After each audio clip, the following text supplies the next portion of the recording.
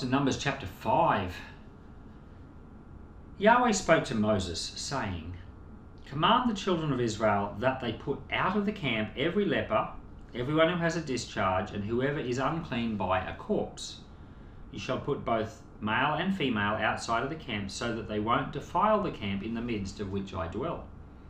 The children of Israel did so, and put them outside of the camp, as Yahweh spoke to Moses, so the children of Israel did. Yahweh spoke to Moses, saying, "Speak to the children of Israel.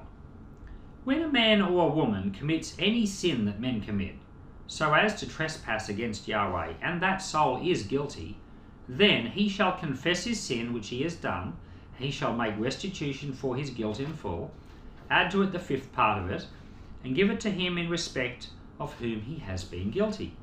But if the man has no kinsman to whom restitution may be made for the guilt, the restitution for guilt which is made to Yahweh shall be the priest's, in addition to the ram of the atonement, by which atonement shall be made for him. Every heave offering of all the holy things of the children of Israel, which they present to the priest, shall be his. Every man's holy things shall be his. Whatever any man gives the priest, it shall be his." Yahweh spoke to Moses, saying, "Speak to the children of Israel and tell them, if any man's wife goes astray and is unfaithful to him, and a man lies with her carnally, and it is hidden from the eyes of her husband, and this is kept concealed, and she is defiled, and there is no witness against her, and she isn't taken in the act, and the spirit of jealousy comes on him, and he is jealous of his wife, and she is defiled, or if the spirit of jealousy comes on him, and he is jealous of his wife, and she isn't defiled, then the man shall bring his wife to the priest, and shall bring her offering for her, 1/10 of an ephah of barley meal. He shall pour no oil on it, nor put frankincense on it, for it is a meal offering of jealousy, a meal offering of memorial, bringing iniquity to memory. The priest shall bring her near, and shall set her before Yahweh. The priest shall take holy water in an earthen vessel, and the priest shall take some of the dust that is on the floor of the tabernacle and put it in the water. The priest shall set the woman before Yahweh, and let the hair of the woman's head go loose, and put the meal offering of memorial in her hands, which is the meal offering of jealousy. The priest shall have in his hand the water of bitterness that brings a curse. The priest shall cause her to take an oath, and shall tell the woman, "If no man has lain with you, and you haven't gone aside to uncleanness, being under your husband's authority, be free from this water of bitterness that brings a curse. But if you have gone astray, being under your husband's authority, and if you are defiled, and some man has lain with you beside your husband, then the priest shall cause the woman to swear with the oath of cursing, and the priest shall tell the woman, 'May Yahweh make you a curse and an oath among your people, when Yahweh allows your thigh to fall away and your body to swell. And this water that brings a curse will go into your bowels, and make your body swell and your thigh fall away.' The woman shall say, 'Amen, amen.' The priest shall write these curses in a book, and shall wipe them into the water of bitterness. He shall make the woman drink the water of bitterness that causes the curse, and the water that causes the curse shall enter into her and become bitter. The priest shall take the meal offering of jealousy out of the woman's hand, and shall wave the meal offering before Yahweh and bring it to the altar. The priest shall take a handful of the meal offering as its memorial portion, and burn it on the altar, and afterwards shall make the woman drink the water. When he has made her drink the water, then it shall happen, if she is defiled and has committed a trespass against her husband, that the water that causes the curse will enter into her and become bitter, and her body will swell, and her thigh will fall away, and the woman will be a curse among her people. If the woman isn't defiled but is clean, then she shall be free and shall conceive offspring. This is the law of jealousy, when a wife, being under her husband, goes astray or is defiled, or when the spirit of jealousy comes on a man and he is jealous of his wife, then he shall set the woman before Yahweh, and the priest shall execute on her all this law. The man shall be free from iniquity, and the woman shall bear her iniquity. The obvious significant part of this chapter that stands out is this test for an unfaithful wife. At least that's what it's called by commentators.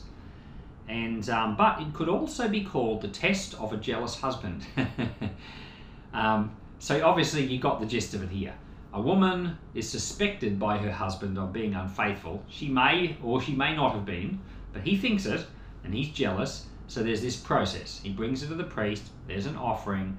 She has to say words and promise, basically, that she's done the right thing in God's eyes and say amen and agree that she's done the right thing. Then she's going to drink this bitter water that's got the words of the curse rubbed into it as well as dirt. And the effect of this is that God will cause the water to have a negative effect on her body, so that her body will swell and her thigh will fall away. And I'm not completely sure what that means, but it said at the end that if she was innocent, she would still be able to bear children. So I suspect that this has some effect on her reproduction system, so that she's unable to have children. It's a curse, in other words. If she did the wrong thing, and she's making a promise before God, saying, I've done the right thing. But if she's lying to God and she has done the wrong thing, then she's basically putting herself under a curse. Now, before I tell you about the ancient world, let's talk to you about the modern world. People who read this passage, they think, goodness me, they think this is so unfair. Why is there a test for an unfaithful woman? What about a test for an unfaithful man? And they think it's all very one-sided. And the world we live in is politically correct, and it's all about equal rights. And there's nothing wrong with equality at all, but there's a few things worth realizing. First is, the ancient world wasn't equal, and we can thank God for passages in the Bible like this, because they have helped the world to become equal. You might not understand that at first, but this particular passage is a huge leap forward, and it's something that the Lord did deliberately, because he knew he couldn't make the drastic instant change that was needed, but he needed to take a step in that direction to bring about the type of change that he wanted to have.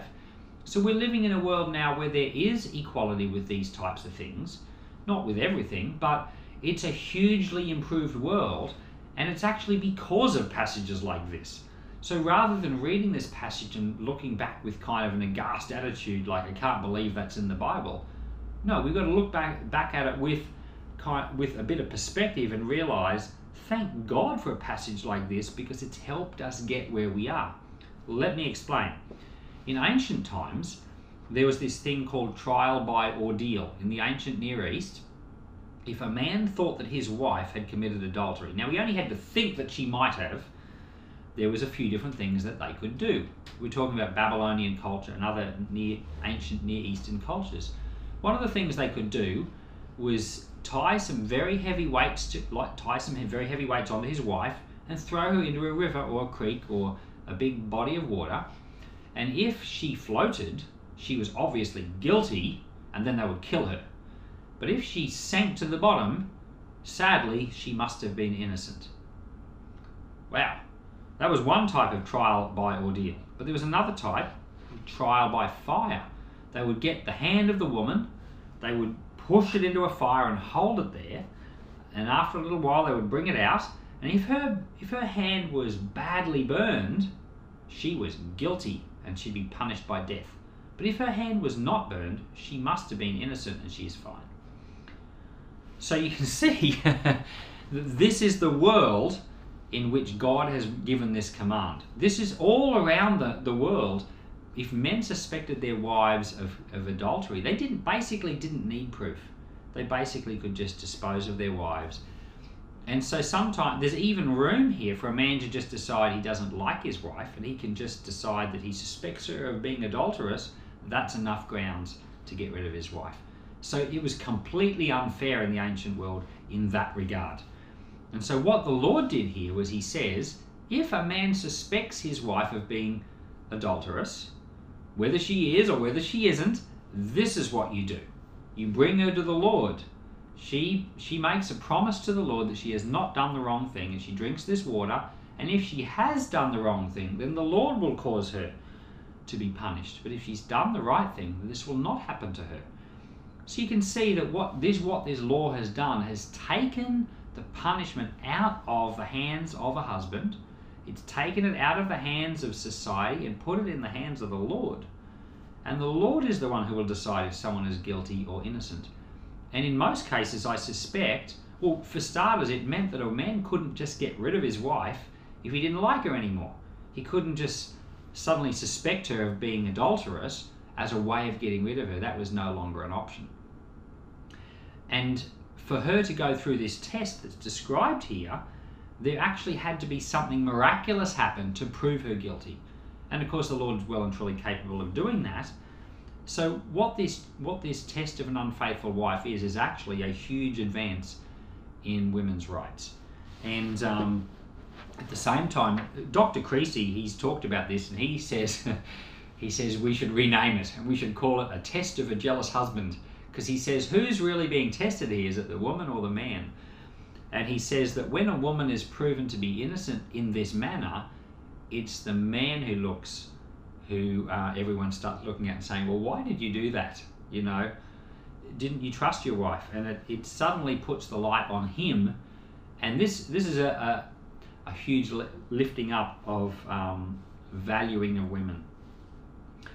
And that's what I was saying about the world we're living in today. If God hadn't taken steps like this in Scripture, these are these initial steps that start giving women their value and their dignity back in a time when they just didn't have any. These are huge steps. And if these steps hadn't been taken by Scripture, we wouldn't have what we have today. So we don't look back on them and criticize them. We just look back on them and we're amazed. And we just think, what an incredible God we have. And so I'm so grateful to God for all He has done. Now I want to finish this with a spiritual thought. In the New Testament, we are called the Lord's wife. We who are the believers, the Christians, the church, we're the Lord's wife. We're His bride. And in some places, the Bible actually does tell us that the Lord is a jealous God. And what happens is that Christians, they set their affections on other things. And this is kind of like being unfaithful, or kind of like being adulterous. And we do it regularly. There are things that get our attention, and we get so interested in them, we turn our eyes away from the Lord. It's kind of like a wife showing a lot of love and attention to another man because maybe he paid her a bit of attention or something, and her own husband was being thoughtless at that time, and so now her attentions have moved. Well, sometimes the believers, God's church, our attentions shift from the Lord to other things, and the Lord gets jealous. And I just want to say about this that if we as God's people turn our attentions to other things, we find that even though the Lord doesn't curse us in this horrible sounding way here, what we find is that the unfaithfulness has the effect of taking away our fruitfulness. In this passage, the unfaithful woman lost her ability to be fruitful and bear children. It said that if she was faithful, that she would still be able to have children. And as God's people, if we take our eyes off the Lord and we're not following Him and our attention is set on other things, what just goes from us is our ability to bear fruit for the Lord. We find that we're not fruitful at all. We're not producing things that please Him. We stop being effective in service. So this kind of illustration here of the unfaithful wife is what actually happens to us if we don't keep our eyes on Christ.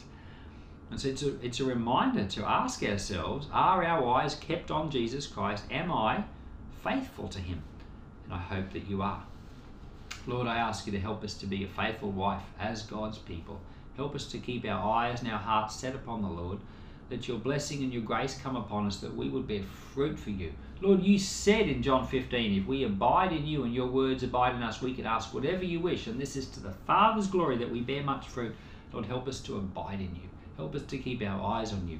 Help us to bear much fruit. I pray in Jesus' name. Amen.